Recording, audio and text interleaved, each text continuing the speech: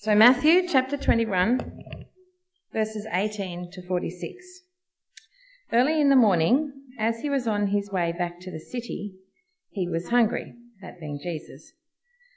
Seeing a fig tree by the road, he went up to it but found nothing on it except leaves.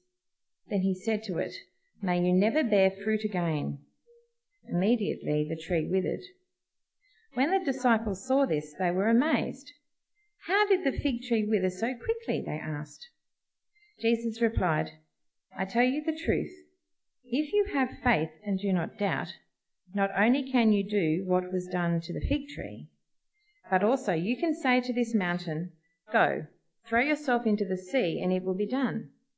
If you believe, you will receive whatever you ask for in prayer." Jesus entered the temple courts, and while he was teaching, the chief priests and the elders of the people came to him. "By what authority are you doing these things?" they asked. "And who gave you this authority?" Jesus replied, "I will also ask you one question. If you answer me, I will tell you by what authority I am doing these things. John's baptism, where did it come from?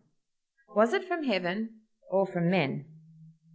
They discussed it among themselves and said, "If we say from heaven, he will ask, 'Then why don't you believe him?' But if we say from men, we're afraid of the people, for they all hold that John was a prophet." So they answered Jesus, "We don't know." Then he said, "Neither will I tell you by what authority I am doing these things. What do you think? There was a man who had 2 sons. He went to the first and said, 'Son, go and work today in the vineyard.' 'I will not,' he answered. But later he changed his mind and went. Then the father went to the other son and said the same thing. He answered, 'I will, sir.' But he did not go. Which of the 2 did what his father wanted?" "The first," they answered. Jesus said to them, "I tell you the truth. The tax collectors and the prostitutes are entering the kingdom of God ahead of you. For John came to you to show you the way of righteousness, and you did not believe him, but the tax collectors and the prostitutes did. And even after you saw this, you did not repent and believe him." Listen to another parable. There was a landowner who planted a vineyard. He put a wall around it, dug a winepress in it, and built a watchtower. Then he rented the vineyard to some farmers and went away on a journey. When the harvest time approached, he sent his servants to the tenants to collect his fruit. The tenants seized his servants. They beat one, killed another, and stoned a third. Then he sent other servants to them, more than the first time, and the tenants treated them the same way. Last of all, he sent his son to them. "They will respect my son," he said. But when the tenants saw the son, they said to each other, "This is the heir. Come, let's kill him and take his inheritance." So they took him and threw him out of the vineyard and killed him. Therefore, when the owner of the vineyard comes, what will he do to those tenants?" "He will bring those wretches to a wretched end," they replied, "and he will rent the vineyard to other tenants, who will give him his share of the crop at harvest time." Jesus said to them, "Have you never read in the scriptures, 'The stone the builders rejected has become the capstone. The Lord has done this, and it is marvellous in our eyes.'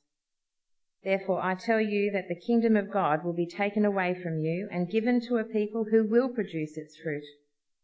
He who falls on this stone will be broken to pieces, but he on whom it falls will be crushed."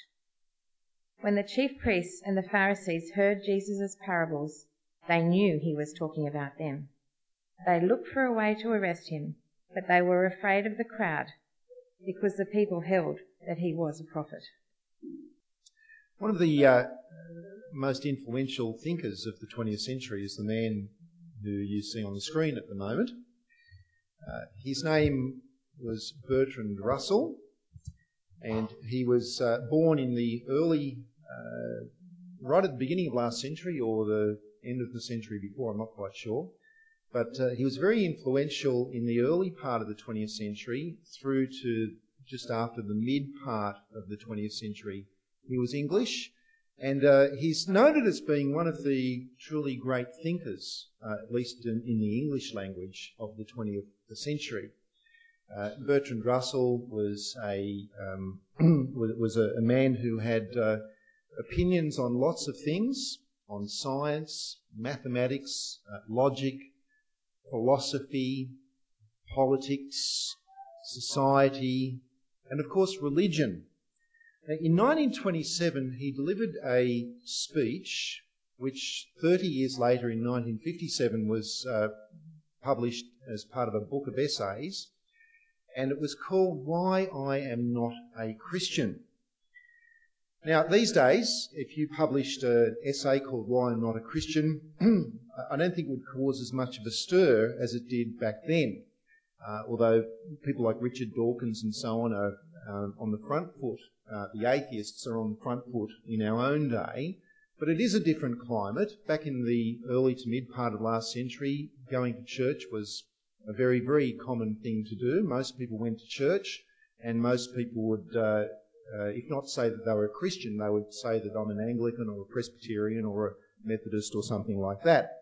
And so an essay like that, Why I Am Not a Christian, written by such an influential thinker, was bound to cause a stir. There were a lot of people who hated it and completely disagreed with what he was saying, but then there was a lot of people who really loved it as well, because they were sort of on that tail end of the way things work, whereby their parents might have been born-again Christians, but they were just churchgoers. And they were able to latch on to what Bertrand Russell was saying as an excuse for not wanting to be involved in church and religion anymore. Now, in the essay, Bertrand Russell attacks Jesus. He reckoned that Jesus was not as moral as what Christians make out that he was, but he actually had some significant flaws in terms of his character. Now, so why would he say that? Well, he gives a few reasons. Firstly, he points out that Jesus believed in hell, and he says that any person who's truly moral cannot believe in such a thing as everlasting punishment for people. That's immoral. Jesus is wrong at that point. Secondly, he points out that Jesus used to get very angry with people who didn't want to listen to his preaching. A trait which Russell says he has observed that many preachers have. They get angry with people who don't want to listen to their preaching. But thirdly, he talks about the sudden outbursts of anger and rage that came from Jesus. Like when he lashed out and cursed a poor innocent fig tree, for example. And you can see it, can't you? If you turn open your Bibles to Matthew 21, Matthew 21 verse 18, Jesus and his disciples had stayed overnight in a village outside of Jerusalem, to the east of Jerusalem, a village called Bethany. And they got up early in the morning in order to head back into town, into the city of Jerusalem. But they mustn't have had much breakfast, because Jesus, as they're trekking along towards Jerusalem, is feeling hungry. And up ahead, he sees a fig tree. Now, figs are great for breakfast. Figs are great for eating for hunger. They're tasty, they're nice, they're filling. And although it wasn't the right season for figs, which was a bit strange, Jesus could see that this fig tree had leaves on it. And the way that fig trees work is if it's got leaves, then that most likely means it's also got figs. It's a rare kind of species in that regard. And so Jesus sees his fig tree. He's hungry. He's looking forward to some breakfast. But when he gets close to the fig tree, what does he see? No figs. No figs. And so, according to Bertrand Russell, in a sudden outburst of rage in verse 19, Jesus turns to this poor fig tree and he says to it, "May you never bear fruit again." And the tree immediately withered and died. poor tree. This is what Bertrand Russell concludes about Jesus. He says, "I cannot myself feel that either in the matter of wisdom or in the matter of virtue, Christ stands quite as high as some other people known to history. I think I should put Buddha and Socrates above him in those respects." Right? How about that, eh? What do you reckon? What do you reckon? Do you reckon that this little incident is evidence of a chink in Jesus' moral armour, that he's not really God after all, that he's just a human like any one of us, and he got cranky with this poor fig tree and cursed it? That's what Bertrand Russell reckons. Or is there more to it than this? Well, in order to understand the cursing of the fig tree by Jesus, we need to set it in its context and understand what else was going on around it. Remember this, Jesus had been on a journey, not just the journey from Bethany to Jerusalem on that morning, but for the last section of his ministry, from chapter 16 of Matthew's Gospel onwards, Jesus had said to his disciples that he must go to Jerusalem and that he must be rejected by the chief priests and the religious authorities, and that he must be beaten and that he must be killed. Jesus had been on a long journey heading towards Jerusalem. Now, Jerusalem was the headquarters of Israel's spiritual life. It was the place where God, more than any other place, was formally worshipped. It was the headquarters for the priests and the religious leaders. It was where the priests offered up sacrifices to God to pay for the sins of people. And at the heart of Jerusalem was, of course, the temple, where God symbolically dwelt. Jerusalem, throughout the Old Testament, was to be a beacon, a spiritual beacon to the whole of the world. It was to be a place where godliness was evident. But instead, when Jesus arrived in Jerusalem the day before, which you heard about last week, what did he find? He found that it was spiritually barren. That's what he found. And here, again, in verse 23, when he actually got to Jerusalem on that day, he arrived at the temple. People gathered around to hear Jesus teach, but the spiritual leaders were not so welcoming. They had an axe to grind. They had a bone to pick with Jesus. Because the day before, when he was in Jerusalem, in the temple, what did he do? He busted up the marketplace.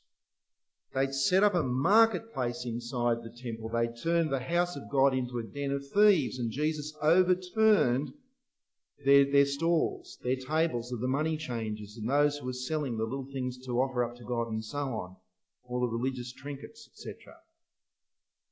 And so in verse 23, have a look at that. In view of everyone there who gathered around to hear Jesus preach, these spiritual leaders challenged Jesus. What right do you have? Who gave you authority to do these things? And so Jesus says, well, look, I'll tell you what. I'll do a deal with you. I'll answer your question if you answer my question. Verse 25. John's baptism. That's John the Baptist. John's baptism. Where did it come from? Did it come from heaven or did it come from man? Now, this is a curly question because what he's saying is, who do you reckon gave him the Baptist authority? Where did his authority come from? You want to know where my authority comes from? What about John the Baptist? What do you think about him? Now, the crowds loved John the Baptist, and the spiritual leaders recognised this, and they thought to themselves, well, if we say that John the Baptist's authority came from man, then we're going to cop it from the crowds. But if we say that John the Baptist's authority came from heaven, then we've got problems as well, because if John the Baptist's authority came from heaven, well, the real question is, well, why didn't you believe what John the Baptist said? Especially, why didn't you believe what he said about Jesus? And so Jesus has effectively trapped them. They're caught between a rock and a hard place. And the way that they slithered out of that, you see in verse 27, they took the coward's way out. They simply said in answer to Jesus' questions, "Oh, we're sorry, Jesus, we don't know."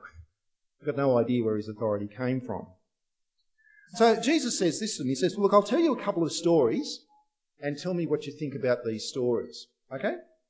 Story number 1. Have a look at verse 28 of chapter 21. "What do you think?" says Jesus. "There was a man who had 2 sons. He went to the first and said, 'Son, go and work today in the vineyard.' 'I will not,' he answered. But later he changed his mind and went. Then the father went to the other son and said the same thing. He answered, 'I will, sir,' but he did not go. Which of the 2 did what his father wanted?" "The first," they answered. What's Jesus getting at? Saying that here's one son who said he would do something, but he didn't do it. The other son who at the beginning wasn't going to do it, but he ended up doing it. What's this all about? Well, he explains it in verses 31 and 32. And he says that the 2 sons represent 2 different groups of people. Group number 1 are tax collectors and prostitutes. Now, what we're talking about here is the low life of Jewish society. These were the scum of society. Prostitutes were looked down upon as being the epitome of ungodliness, of sinfulness. Tax collectors were no better. The tax collectors were Jewish people who had offered themselves up to the Romans to do the task of sucking money out of their compatriots, out of their fellow Jews, skimming off a huge percentage to enrich their own pockets, and handing the rest over to the occupying force, to the Romans.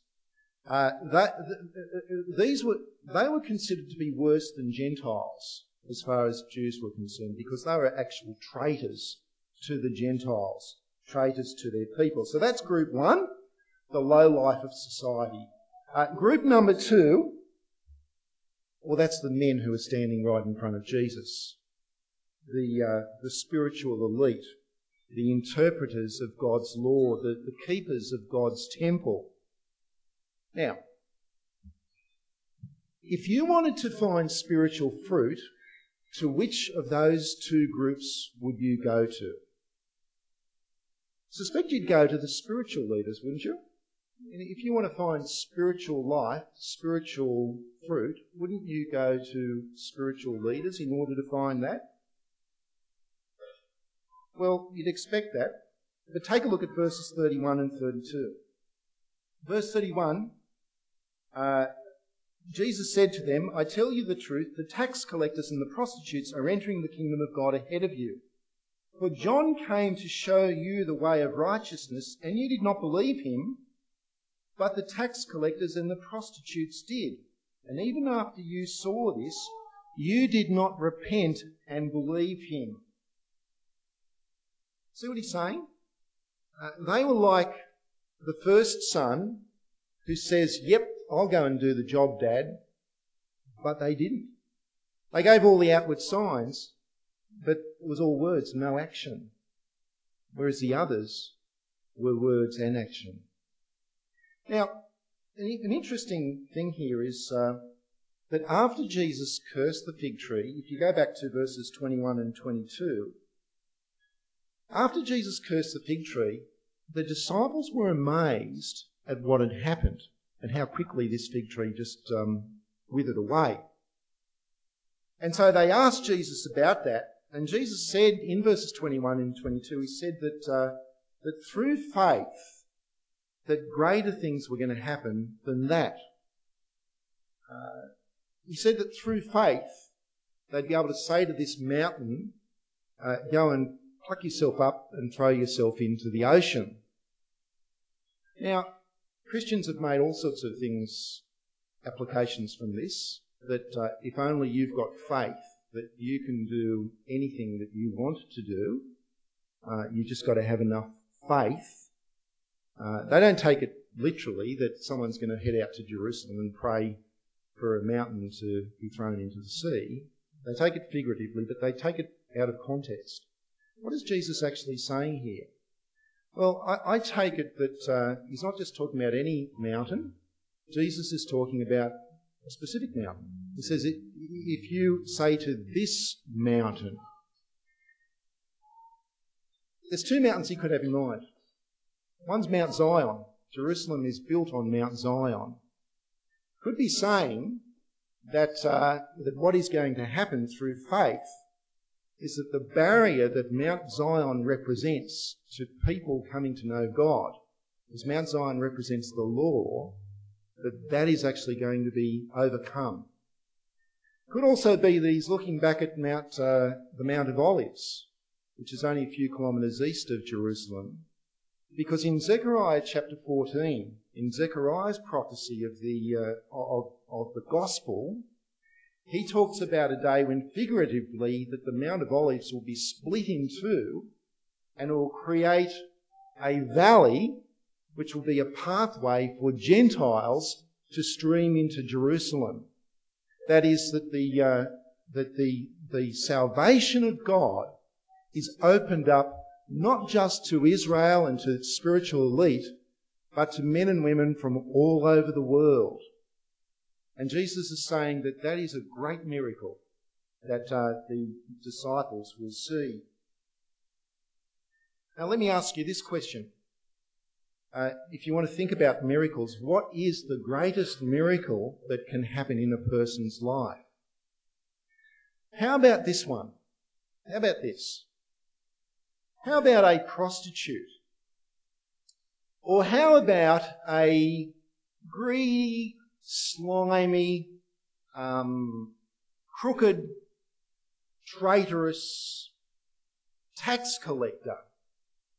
How about a person like that repenting, turning his life over to God, being forgiven, and indeed becoming one of the most spiritually fruitful people of all time? It's not what you'd expect, is it? That would seem impossible, that someone like that should actually become a very spiritually fruitful people. Well, we're talking about Matthew, who wrote this gospel. The author of this gospel was a tax collector, one of those slimy, crooked, traitorous people. Becomes one of the greatest spiritual leaders of all time. That is a great miracle. And the priests, the elders, the Pharisees, the religious elite had witnessed this kind of thing happening. They'd been out to see John the Baptist as he was preaching in the wilderness and as people were being baptised and repenting. They had seen people like that, prostitutes, tax collectors, the scum of society, those who were considered to be way outside the kingdom of God. They had seen such people repenting, turning their lives over to God and having their lives changed around. And yet, they themselves refused to repent. They themselves refused to see that they were in the same category of needing to repent. They themselves remained outside of the kingdom of God. The Pharisees, the prostitutes, the tax collectors are like the son who said, "No, Dad, I'm not going to go out and do the work for you." But they did. These religious elite were the ones who were saying, "Yeah, of course, we'll do whatever you want." But they didn't. That's what Jesus is getting at here. Now, what he's saying, therefore, is that the fig tree is them. They are the fig tree. They are the ones who look like they had fruitfulness because they have all of the trappings of religion. They look like they had leaves, but there's no fruit. And then Jesus says, well, look, I'll tell you another story just in case you don't get it. Verse 33. Listen to another parable. There was a landowner who planted a vineyard. He put a wall around it, dug a winepress in it, and built a watchtower. Then he rented the vineyard to some farmers and went away on a journey. When the harvest time approached, he sent his servants to the tenants to collect his fruit. Right? Now, this was a common investment strategy in the first century, so Jesus' hearers knew exactly what he was talking about. This was common practice, that a rich person with excess money might, as an investment, purchase a big block of land, set it up as a vineyard with a wine press and with terraces and all that sort of stuff, and then he would go and rent it out to tenant farmers. So they would work the farm, and the idea was that every so often he would send one of his servants, and the servant would collect the fruit from the vineyard, some of the fruit, take it back as rent, and the tenant farmers would keep the rest as profit for themselves. And by the way, another interesting thing there is that when that sort of thing happened, the custom was that if the landowner did not have any sons to inherit his land when he died, then when he did die, the land would become the property of the tenant farmers. That was a custom. But when the farmer in Jesus' story sent his servants to collect the rent, there is a shocking element to this story. You see it in verse 35. When he sent the servants to collect the rent, the fruit, the tenants seized his servants, they beat one, killed another, and they stoned a third. Then he sent other servants to them more than the first time, and the tenants treated them the same way. Last of all, he sent his son to them. They will respect my son, he said. But the tenants saw the son. They said to each other, this is the heir. Come, let's kill him and take his inheritance. So they took him and threw him out of the vineyard and killed him. Therefore, when the owner of the vineyard comes, what will he do to those tenants? Now, that question at the end is a curved ball for these spiritual leaders to whom Jesus is talking. Because when they heard the story, they were outraged. They were indignant. They were angry. How dare those ungrateful tenants do such a wicked thing to that landowner?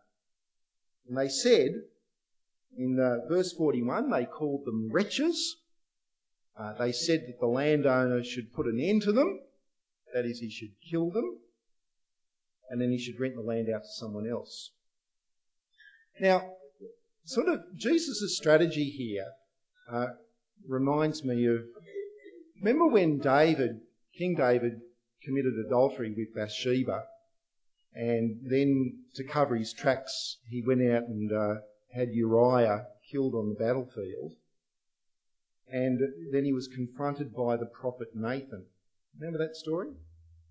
And Nathan approaches David, and he tells him this hypothetical story about this powerful, wicked king who does something dreadful to this poor person who's one of his subjects. And David is absolutely outraged by the story about what this wicked king did to this poor man. And then Nathan eyeballs him and says, well, that man is you. And so David is condemned by his own reaction to the story. Well, this is what's going on here. These religious leaders are condemned by their reaction to the story about the tenant farmers. See, what's going on here? The vineyard is the nation of Israel. The tenants are the religious leaders. The servants who came to collect the fruit, well, they are the prophets whom God sent to Israel throughout the Old Testament. Now, what did Israel do to the prophets that God sent? Well, historically, Israel abused the prophets. Sometimes they killed them. Just think about some of the key prophets in the Old Testament. Isaiah, for example, he was abused. Jeremiah was thrown into a slimy pit. Ezekiel was rejected. Amos and Elijah had to flee for their lives. Micah was smashed in the face. And Zechariah was interesting because they murdered Zechariah. Does anyone remember where Zechariah was when he was murdered? Anyone want to have a guess? Inside the temple.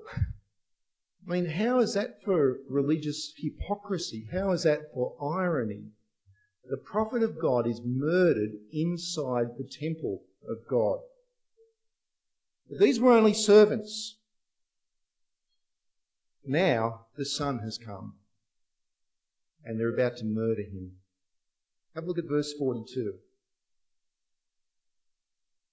Verse 42.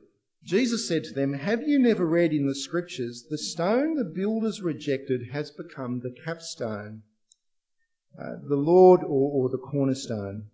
The Lord has done this, and it is marvellous in our eyes." Now, at first glance, that kind of seems like it's a bit sort of left fieldish. How does that connect with the parable of the tenants and the farmer and all that sort of thing? But it's not really left fieldish. It's a quote from Psalm 118. And Psalm 118 was the same psalm that people quoted the day before when Jesus entered triumphally into the city of Jerusalem. Remember when they cried out, "Hosanna, blessed is he who comes in the name of the Lord," as Jesus came in on the back of a donkey, right? That was Psalm 118 as well. And what Jesus is doing here is he's taking the psalm which had been applied to him the day before to praise him. He's taking that same psalm and he's now applying it to the religious leaders to condemn them. He talks about this capstone, or it could be a cornerstone. It's in the Greek, it's headstone. And the headstone is very, very important for building.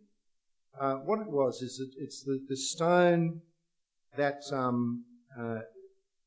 it had to be of perfect proportions, of perfect shape, of perfect angle, and they would set that down, and every other stone would be aligned to that particular stone. So the shape and the direction of the building would depend upon on that stone being accurate and being placed correctly. And builders would often reject a whole stack of stones before they'd find one that was perfect enough to be the cornerstone. And what Jesus is saying here is that they are about to reject, or they are rejecting, the cornerstone. They have rejected the Son. They are like the tenant farmers who want to kill the Son, and now they're also, in doing that, rejecting the stone, which would actually hold God's kingdom in place. Jesus is telling them that they are about to kill him. That's what he's saying.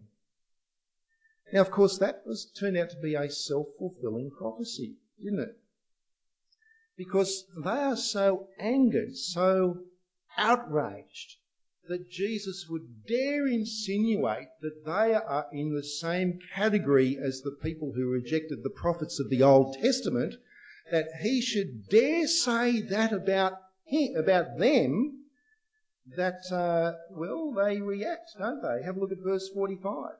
Verse 45, when the chief priests and the Pharisees heard Jesus' parables, they knew that he was talking about them. So what did they do? Did they humble themselves? Did they fall down on the ground? Did they beg for forgiveness? Did they repent? Did they turn back to God? Is that what they did? No, of course not. Verse 46, they looked for a way to arrest him. That's what they did.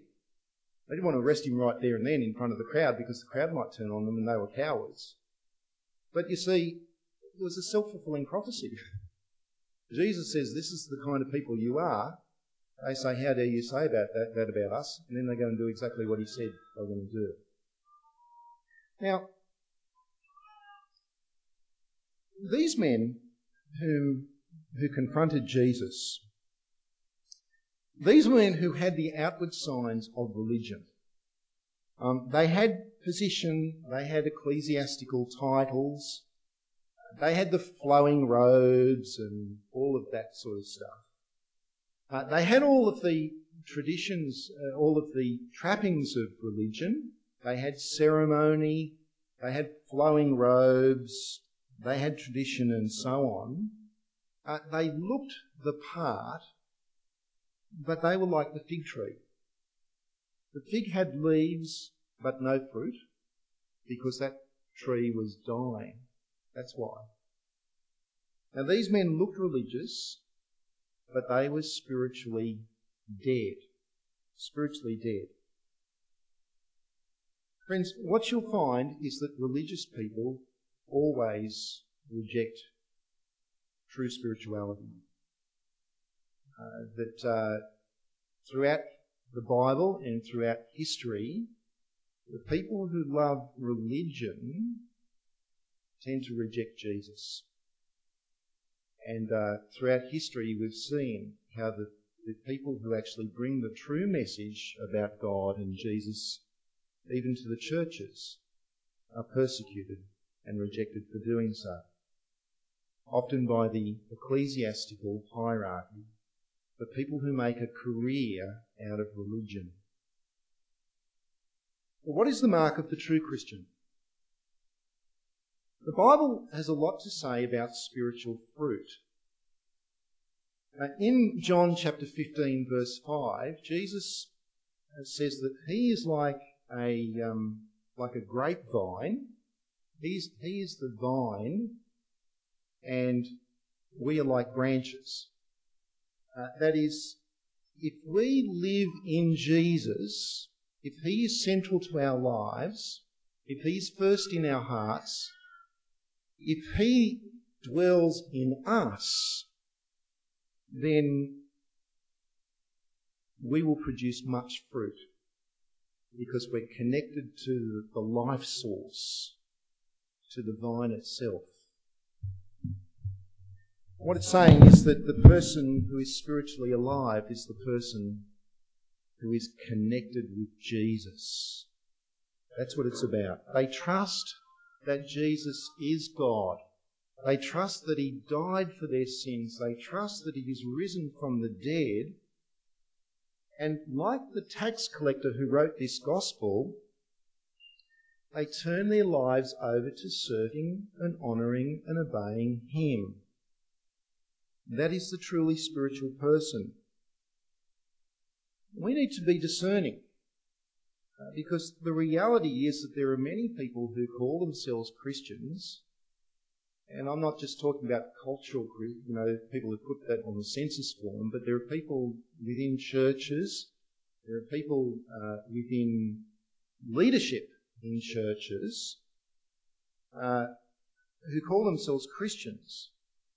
But if the gospel of Jesus is not central to their lives, not central to who they are as persons, then what they have is religion, but not faith in Christ. What they have is a dry, barren, fruitless religion. And that is the same as rejecting Jesus. You see, there's different ways you can reject Jesus. You can be like Bertrand Russell and just say, look, I'd put, Socrates or Buddha above Jesus because, he's just not moral and all that sort of thing. That's one way. That's an overt. Richard Dawkins and co. doing it these days, right? That's an overt way of rejecting Jesus. Or you can reject Jesus in a far more passive way. You can actually say, yeah, I believe in God. You can say, yes, I believe in Jesus. You can be actively involved in your church, but if he is not number one in your life, as God in the flesh who died for your sins, to whom you owe everything, then what you have is effectively rejected Jesus. You've embraced a Jesus, but not the Jesus of the Bible. You've rejected the true Jesus. It's a passive rejection. And the reality there is if we reject Jesus, then he will reject us. Okay? Now, that is a danger. There is always a danger that we can put our trust in religion when we should be putting our trust in Jesus. But there's a second danger for us as well, which I'll finish up on. And that is the danger that we can easily forget that we really ought to be displaying spiritual fruit. That is, we may understand the gospel, we may be committed to the truth of the gospel, we may be absolutely zealous about communicating the truth of the gospel to other people, but that is still not the same thing. You can still be like that fig tree with leaves but with no fruit. Because Jesus once said, "By their fruit you shall know them." It's not by what a person believes and says they believe in their head. It's how that is actually translated through and displayed in terms of their lives. You can say, "I trust in Jesus," but true faith in Jesus will always bear spiritual fruit. Now, what is that spiritual fruit? Well, something for you to think about as we close. In Galatians chapter 5, the fruit of the Spirit is love, joy, peace, patience, kindness, goodness, faithfulness, gentleness, and self-control. Now, that's a lot to take in, isn't it? There's a few sermons to be unpacked from that verse. But I want us to all think about it. I want us to think about, are we, for example, gentle people? Has the gospel of Christ not only impacted our head, but has it translated through to our hearts so that we treat people with the gentleness, with the love, with the patience, with the faithfulness of Jesus? If Jesus were to look at us, would he see a fig tree with leaves but with no fruit? Or would he see fruit? Would there be a great harvest in our lives? That's the question I want to leave you on this morning. I want you to think about, is your love for Jesus shown by your changing character? Are you growing fruit in your spiritual life? Let's pray, shall we?